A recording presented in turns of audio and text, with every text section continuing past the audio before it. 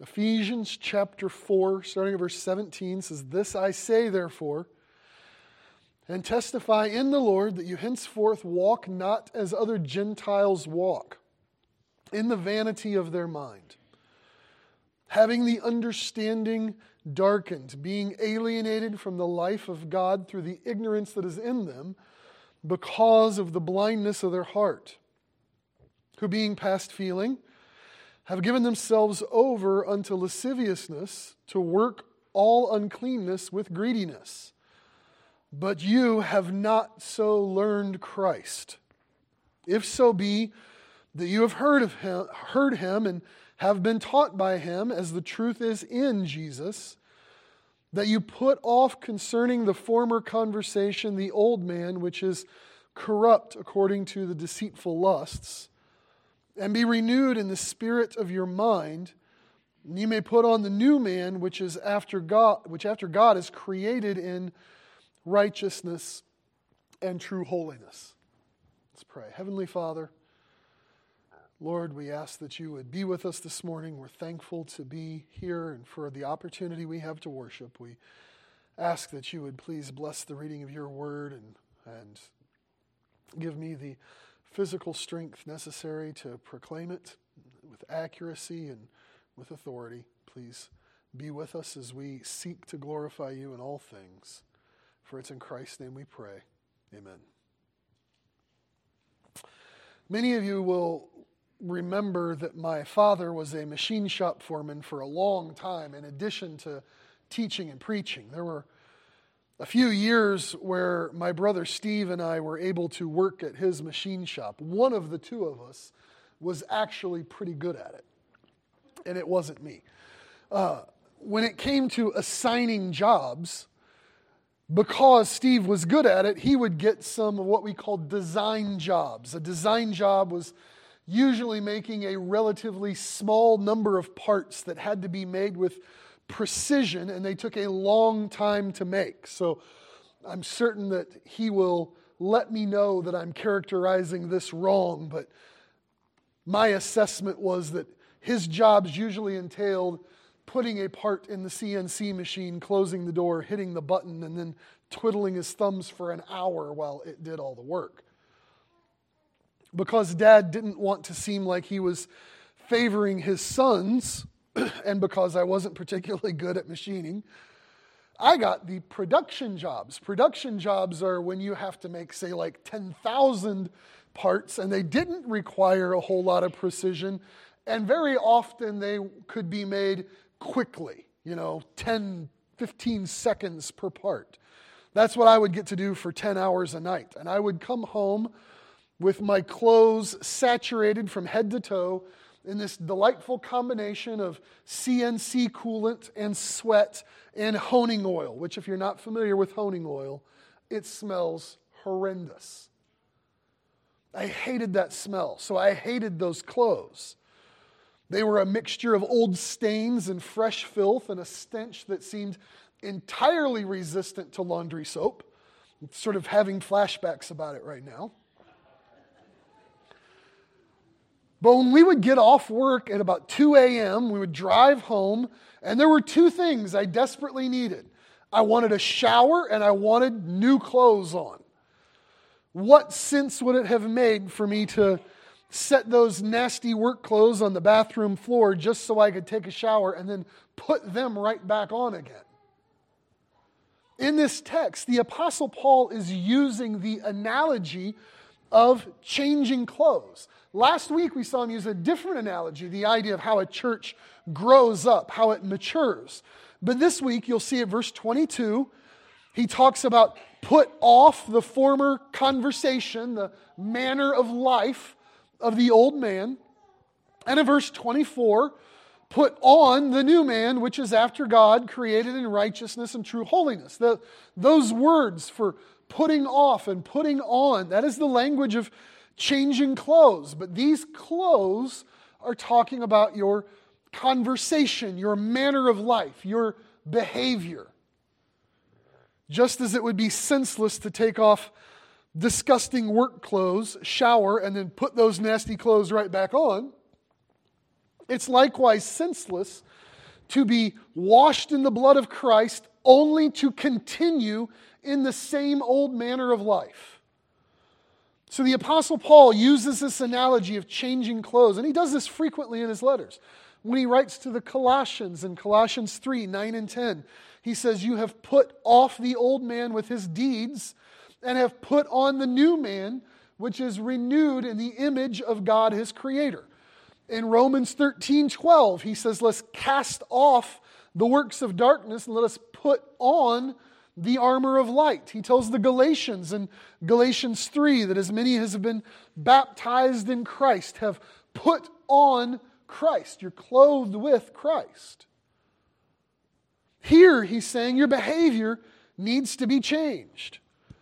Now, much of the rest of this letter from here on deals with that behavior. While everything in the letter is interrelated to each other, that is, that the thoughts of the Apostle Paul flow naturally from one to another, we see it become sort of even more intense in the remainder of this letter. The way this letter develops is seen in the way that Paul uses the words, they'll show up here as therefore or wherefore. Right? There's a subtle difference in those words, but essentially both of them mean because of that. So both are making a logical inference that what has just been said relates to what is about to be said. So you'll see this in verse 17. I say this therefore. In verse 25, wherefore, put away lying. In chapter 5, verse 1, be therefore followers of God. In verse 7, in chapter 5, you'll see therefore, and there's a wherefore in verse 17, and therefore in verse 24. You get a couple of more over in chapter 6, verses 13 and 14. So what Paul does for the remainder of this letter is to make reasonable, logical inferences, layer upon layer of truth, that demands holy and righteous living from those who are followers of Christ. This behavior, this change of clothes, as Paul describes it, is work for us to do. And it's helpful for us to have this passage as modern Christians, just as it was for the Ephesians back in the first century. Nowadays, we get to see the whole world and decide everything that needs to be fixed, right? I've got some thoughts on the Ukraine and Russia. I have opinions on police brutality in Memphis and about classified documents showing up in people's garages, right? And to be sure, the Word of God gives us a worldview through which we see all those issues of the world. But more importantly, more primarily, the Word of God demands a kind of holy introspection. It insists that we look at ourselves. What about my morals? What am I doing with the words from my mouth? How is it that I'm using my money? There's a desperate need for spiritual renewal in this world, and I am not to overlook the fact that that need starts right here inside of me, in my heart, in my life. If you're cleansed by the blood of Jesus, you are not to pick up the filthy, stinking old clothes off the dirty bathroom floor and just put them on again. Disciples of the Lord Jesus are commanded to set aside their old lives and live as new creations in Christ. So this morning we're going to look at this text as it's centered around Paul's analogy of a change of clothes and see it just very simply as first the old clothes described in verses 17 through 19 and the new clothes commended in verses 20 through 24. So starting at verse 17, the old clothes described. This I say, therefore, and testify in the Lord, that you henceforth walk not as other Gentiles walk, in the vanity of their mind, having the understanding darkened, being alienated from the life of God through the ignorance that is in them, because of the blindness of their heart, who being past feeling, have given themselves over unto lasciviousness to work all uncleanness with greediness. So as Paul transitions to this new command, to have a change in your manner of life, like you would change your clothes, the first thing he does is he is adamant, this is not a suggestion. He says, I testify in the Lord. The word testify in Greek there isn't a simple one to translate, but it means more than just I'm telling you something. It carries the idea of a command. Some translations here use the word affirm to say, I affirm. This is the Lord's command. Or others use, I insist on behalf of the Lord. So with the Lord Jesus himself as Paul's source of authority, he insists that the members of the church at Ephesus no longer behave like the world around them, right? That you henceforth, literally, from now on, don't walk as other Gentiles walk.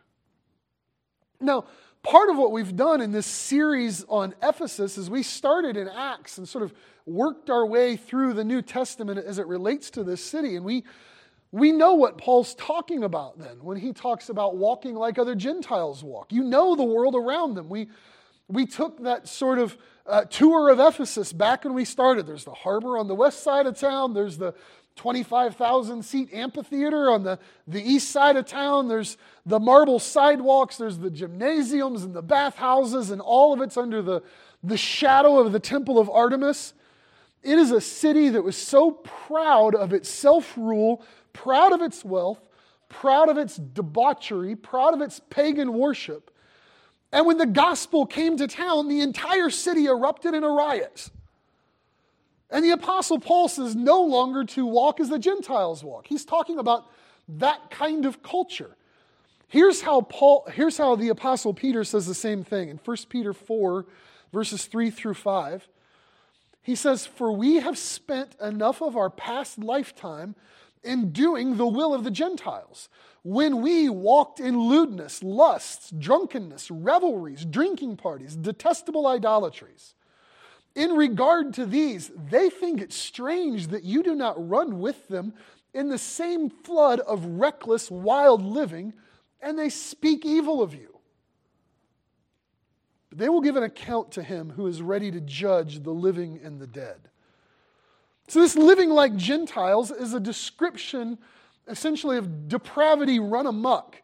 Here in our text, Paul reduces all of that for a brief moment down to a single word. Look at verse 17. How is it that they walk? What was their manner of life? Paul says it was in the vanity of their mind. Biblically, this word vanity means emptiness or futility. The former way of life is empty. It is devoid of any real substance. But when Paul says it is the vanity of their mind, he's saying that the very thinking, the heart and mind of the former man is empty. It is utterly futile. It is consumed with desires and goals and selfishness that is vain. It leaves you empty. You know, the writer of Ecclesiastes used the same kind of term when he says that all such pursuits are vanity and vexation of spirit, or literally translated, it is empty and like trying to grab at the wind. You can't get your hands on it. There's a futility to it. So then if it's all empty, if that's what the former manner of life is, why is it that people live like that?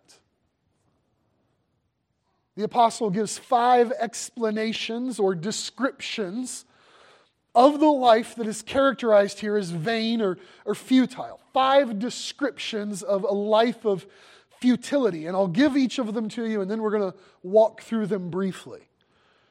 They are a darkened mind, a godless ignorance, a hardened heart, an insensitive attitude, and insatiable selfishness. Now, those are not all exclusive to each other. They're sort of interrelated, but they describe this vain, empty, futile manner of life. So let's walk through those for a second. First, a darkened mind. Verse 18. Having the understanding darkened, he says. Now, right away, the world would want to protest this and say, this is not the case. I mean, look at everything we know. Our understanding has surely been illuminated because We can give evidence of it, right? We've managed to map the human genome. We've developed supercomputers. We've adventured into space travel.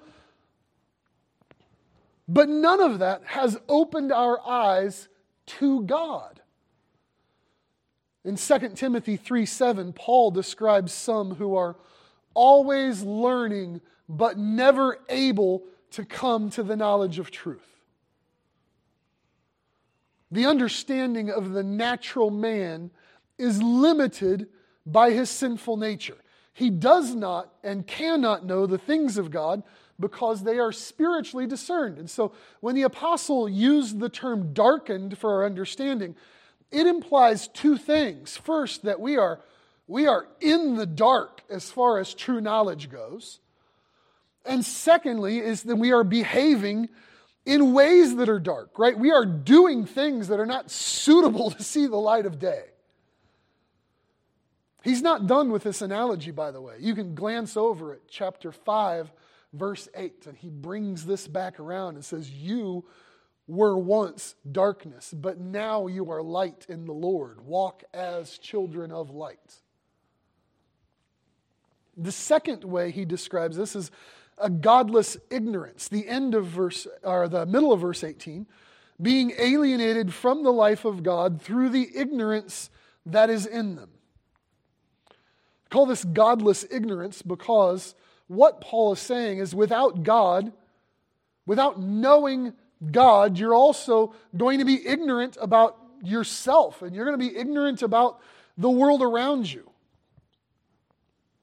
The word ignorant here, it's not there in order to call people names. It literally means not knowing.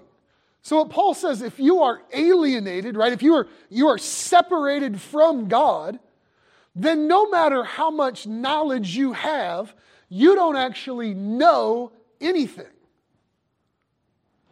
I like how John Piper described this, so I just want to share a quote with you. There is a superficial knowledge in the darkened mind of man. Apart from spiritual light, I can know 10,000 things, but I cannot know the true meaning of anything, not one thing. Because to know the meaning of a thing is to know why it exists. But Colossians 1:16 says, all things were created through Christ and for Christ. So until I know in my heart that every molecule of this universe exists for the sake of Jesus Christ, I don't know the final meaning of anything. I misunderstand everything until the darkness of my mind is taken away. This is sort of the godless ignorance that characterizes a vain way of life. Third, he describes a hardened heart at the end of verse 18. This is because of the blindness of their heart. Now I know the text says the blindness of their heart, and I just said he's describing the hardness of their heart. But I want you to know why. There is a translational issue in verse 18. Paul uses the word porosis, and it means hardness. It's used to describe something petrifying or developing a callus. It's the same word used in Mark chapter 3, verse 5, when Jesus looked in anger at the Pharisees for, quote, the hardness of their hearts. I think this is important because the earlier description we have of their understanding is darkened, that is what implies blindness. This is a description of something else. This is a hard-heartedness that characterizes the vain, empty way of life. He's about to develop that hardness in a moment when he says they are past feeling. Literally, they're calloused. A hardened heart is equivalent to having a seared conscience.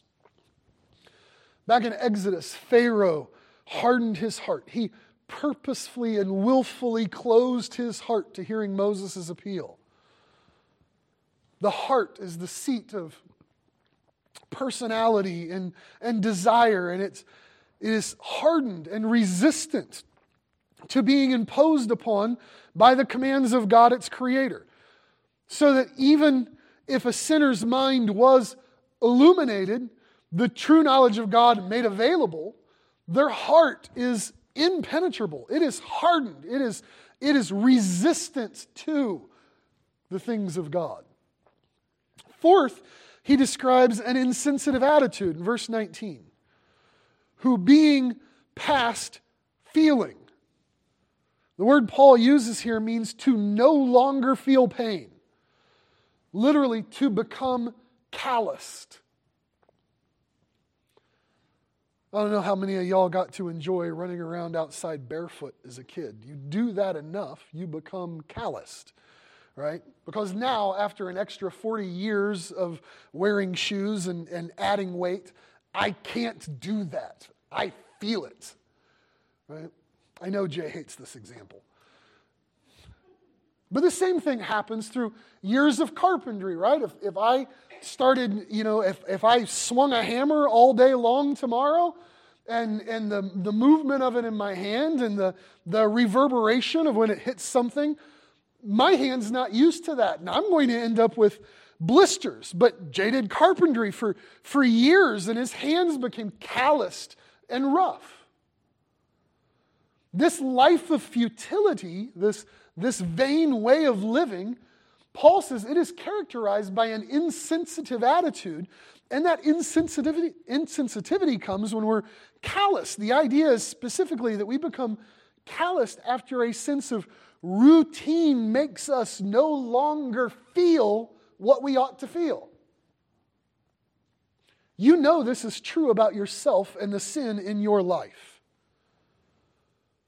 What is it that you say, or what you do, or where you go, that when you first did that, you felt the shame and guilt, but after the repeated continuation of it, you no longer feel it. You have become calloused. Your hardened heart is callous to it. You don't feel it anymore. You've developed an insensitive attitude. And then fifth, he describes an insatiable selfishness. Verse 19, he says, they have given themselves over unto lasciviousness to work all uncleanness with greediness. Had to wrap our minds around that old word lasciviousness for a minute. The modern equivalent to that word is licentiousness. You can almost hear the word license in it. Some translations use the word debauchery or sensuality here. People, Paul says, have given themselves over. They have given themselves license, permission to engage in all sorts of self-satisfying sin, no matter how shameful those sins really are. In fact, he even goes on to use the word work in this verse. Like they make an occupation, a continual habit of practicing those sins, despite the fact that the Lord Jesus has declared such behavior to be unclean, to be impure. They don't just engage in those sins. Paul says they do it with greediness, right? There is this insatiable desire, this want to satisfy self more than to satisfy God. You see this taking place all over in our society today. Right? Alcoholism is labeled a disease so that we ignore that it's sin. Where being alone with someone of the opposite sex used to be a cause for scandalous whispers, now the same folks just shamelessly move in together and dare believers to say that it's wrong. We're unwilling to define what a woman or a man is. We can't even call pedophiles pedophiles. The latest thing is, well, they're minor attracted persons. Internet pornography is widely available and widely consumed. Abortion's not considered murder. Being offensive and shouting insults at others is just a way of expressing your political righteousness. Lying is an acceptable sin. Greed is celebrated as long as you're being a good American capitalist and consumer in the process. Society is wallowing in darkened minds, godless ignorance, hardened hearts, insensitive attitudes, and insatiable selfishness, and Christians don't look much, if any, different from them. And so Paul admonishes the Ephesians and admonishes us. Henceforth, right, from now on, Don't be like that anymore. You've got a new manner of life because, verse 20, but you have not so learned Christ. This is not the way you learn Jesus. You've been saved, right? Well, if your answer to that is yes, what is it that you've been saved from? When you learned Christ, when you embraced Jesus as Savior, you were saved from your sins. If you're a believer in Jesus, follow the Lord Jesus. If you love Jesus, obey Jesus. What's the Apostle John say about this in his letter? Anyone who says, I've come to know him and does not keep his commands is a liar. If you have been saved from your sins, why continue in those sins? You've put that away because you know better. So that's the old clothes described. Now see the new clothes commended, verses 20 through 24. Paul's going to get to that analogy of clothing in verses 22 through 24. But first, he speaks more about what it means to learn Christ. Look at verses 20 and 21 again. But you have not so learned Christ, if so be that you have heard him and have been taught by him, as the truth is in Jesus. Have you learned Christ? This is some strange language that Paul's using here. It doesn't show up anywhere else in Scripture. It doesn't show up anywhere that I've heard of in writing outside of Scripture. I mean, you could take a Roman government class and say, well, I learned about Augustus Caesar. But you wouldn't say, I learned Augustus Caesar. Right? You wouldn't say that you learned them as a topic. You would say, well, I've learned about him. But when it comes to Jesus, Paul's description is not that the Ephesians have just learned about him. He just says, you have learned him. You've learned Christ. The conclusion I have to reach is that being a Christian is not simply knowing and learning about Jesus. It is having a relationship with Jesus so that you know him, not just know about him. Now, of course, you do need to know about him. And Paul's going to say that very thing in just a moment. But we can say that we have learned Jesus in a way that we would just never use this kind of wording about anybody else in the world, because he is unlike any other person who's ever lived. So look at what he says in verse 21. If so be that you have heard him and have been taught by him, as the truth is in Jesus. I want to break down. There's 3 steps in that verse, and it's just fascinating what Paul's done. First, he says, if it's so that you have heard him. That is, Paul has reason to wonder if a person who is living in that immoral vanity, that futile way of life, if they really have heard about Jesus. Not just that there was a Jesus, but what Jesus was like. Because he didn't live that way. He welcomed sinners, but not to embrace their sin. He welcomed them and insisted that they change. And so you need to know about his life, about his teaching. You need to know about his love for the Father, about his death on the cross on behalf of his people, about his demands on his disciples, his commands for how to live. There's a lot you need to know about him. And that's what Paul's saying in that first part. Like, have you learned about him? But that's not all he says, because second he says, and have been taught by him. Just based on that phrase, let me ask you the question. Who teaches you about Jesus? Well, I could flatter myself and say that's my job, and to some extent that's true. The church at Ephesus reading this, they would have said, well, Paul's the one who teaches us about Jesus. After all, not many, if any, of the Gentiles in the church at Ephesus had ever gone to Jerusalem. They'd never visited the Promised Land. They hadn't seen Jesus face to face, heard him personally. But listen to what Paul says. He says, if you have heard about him and have been taught by him, taught Jesus by Jesus. Frank Thielman wrote this. He says, with that expression, the implication is that Christ is alive and that when one hears the gospel preached, they have been put in touch with a living person. In other words, the answer is Jesus teaches you about Jesus. And he teaches us through the Word of God as you read it, through the proclamation of the Word of God, as you hear teachers and preachers present it. I assure you, you will be much better off learning Jesus from Jesus than you will be learning me.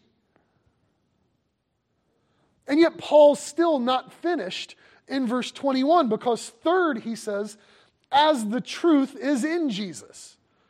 And so Jesus is not only the teacher, he is the content of what is being taught. So follow Paul's steps in verse 21. You need to learn the truth about Jesus. You need to learn the truth from Jesus. And the totality of that truth is Jesus. He is the way, the truth, and the life. Listen, truth is not just a set of answers you're going to be expected to fill out on a spiritual final exam. The truth was born in Bethlehem and laid in a manger. The truth was perfectly without sin. The hands and feet of truth were nailed to the cross because you and I desperately needed rescued from the vain futility of our dark-minded, hard-hearted, godlessly ignorant way of life. The truth rose from the grave, and you can know Him. Not just know about Him, but you can really know Him. You can learn Jesus from Jesus right here in this book. But the consequences of knowing Him, if you would really know Him, is that He demands you turn away from the sin of your former life and turn to a new way of life. You cannot know Him and live like you don't. Because those who know Him not only live in a way that's new, they actually become something new. Listen, verse 21 says if, right? You see that at the beginning of verse 21? If. So if you have heard the truth about Jesus, if you've learned the truth from Jesus, if you've seen that Jesus is the truth, then this is what you must do. Verse 22.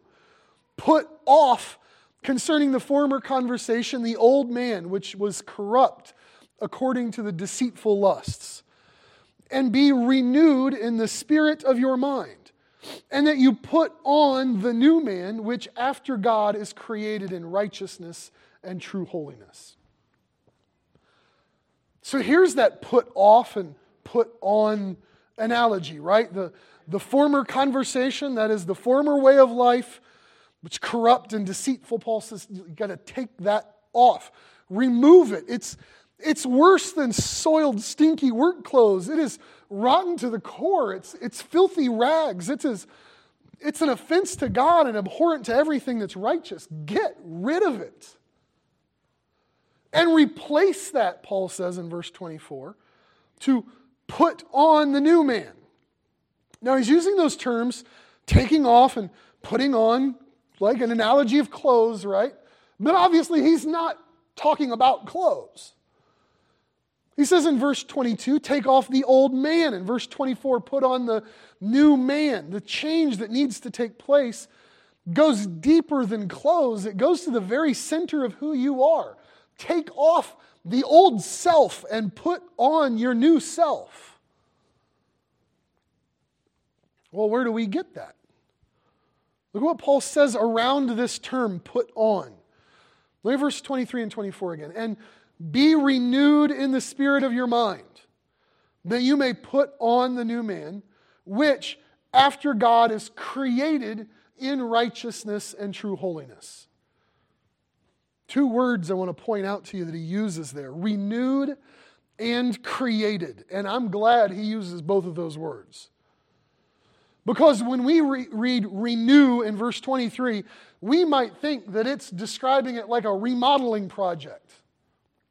Oh, I had some messy things in my life, but Jesus came in and He knocked down a wall and He slapped some paint on my structurally sound foundation, maybe added some shiplap. I've been remodeled. I am good as new. Well, that's not what renewed means. It means to be made new. Your life without Christ did not require just a little bit of remodeling. It needed complete demolition. He didn't come to do a quick fixer-upper project on your life of futility and emptiness. He did something completely new. So in addition to that word renew, to make new, Paul uses the word created in verse 24, and we know that's new. He doesn't say God fixed up your righteousness and true holiness. He created any righteousness and true holiness you have. When God created in the beginning, He did not use building blocks. He spoke the world out of nothing. He created from nothing. I mean, think about this. The earth was without form and void. It was empty. It was vain. Does that sound familiar to anything Paul's saying in this text here? Like, do you think that Paul wants us to think about that? Because I do. I'm not going to spend an hour trying to explain this, but I actually think Paul's addressing something of what it means to be created in the image of God. Back in Genesis, when God said, "Let us make man in our image," it did not mean that you and I look like God, like get up in the morning, look in the mirror, that's what God looks like, because it's not. We are made in the image, in the likeness of a three-in-one being. Hence, let us make man in our image. You are a three-in-one being. You've got a body, a mind, and a spirit. Except that because of the fall, you and I are born spiritually dead. And when we are born again, we are made alive. Isn't that what Paul was just saying a couple chapters ago in Ephesians 2? Spiritual life is instilled back in us, Paul says, so that we are renewed, created in the image of God. Paul writes something very similar in sort of a parallel passage to the Colossians. In Colossians 3:10, he says, "You have put on the new man, which is renewed in knowledge according to the image of Him who created him." And so I do think that Paul is saying that this putting off of the old self and the putting on of the new self is a product of God fixing what it is we broke by sin all the way back in Genesis chapter 3. Now, if you don't follow all that, it's okay. We'll have more time to talk about this later, Lord willing. We'll have more chances. But here's what you should get. Paul says that you put off the old man and put on the new man. And he's talking about more than just a superficial change. To bring back my illustration of coming home from work in disgusting, stinky work clothes, I needed more than just a change of clothes, right? I mean, I certainly couldn't do with any less than that, but I absolutely needed more than that. I needed to take off the old clothes, get a shower, put on the new clothes. It's kind of a package deal. I mean, after a 10-hour shift in a machine shop, it wasn't just the clothes that were dirty and smelled bad. It was me. And a quick change where I just decide to switch out of the work clothes and put on a clean pair of jeans and a t-shirt was not going to make me bearable to be around. For some reason, though, people think that they can get away with that in the spiritual realm of things. They think by knowing a little bit about Jesus and remodeling the exterior of their lives so they look better, They can present themselves in righteousness and holiness. Thinking that way ignores the fact that the essence of your problem is not just the external things you've done, it is the internal person that you are. The very heart and soul of your being is dreadfully wicked. You need a change that's deeper than what you're wearing. It's deeper than what you do. You need to be changed in the very essence of who you are. And so when Paul writes to the Corinthians, he says in 2 Corinthians 5:17, therefore, if anyone is in Christ, he is a new creation. The old things have passed away, and behold, all things have become new. Everything is new, putting off the old self and putting on the new self. It is a product of a completely new creation through faith in Jesus. It is more than just external. If your putting on of Christ is just an external facade, then it has not, and it hasn't been accompanied by a renewal of your mind and being a new creation of God, made in righteousness and holiness, then it is entirely pointless. You're just trying to put a shiny cover on an old manner of life that is still futile and vain and empty. Inside, you're still dark-minded and hard-hearted and godlessly ignorant. You've got that insatiable selfishness. You have that calloused insensitivity to sin. The real change, the real taking off and putting on comes through learning Christ. To know that there is nothing righteous about you, that your only plea is to be dressed in His righteousness alone, to hear the truth about Him, to hear the truth from Him, to know in your heart that the very truth you need is Him. Faith in Jesus, living in obedience to Jesus, is the only pathway out of a vain, futile, empty manner of life. And so if you're not a believer, you must become one. You must repent of the sins and the futility of your life and turn to faith in Jesus, the Son of God. Learn Him from Him. No more than just about Him. Have a relationship with Him. And if you're a believer, and that's who Paul's writing to here, you need to ask yourself if you're still wearing the old nasty clothes of your former life. And why are you carrying those around? Paul says that is not what you learn from Jesus. What you learn from Him as you embrace Him is you become a new creation in Him.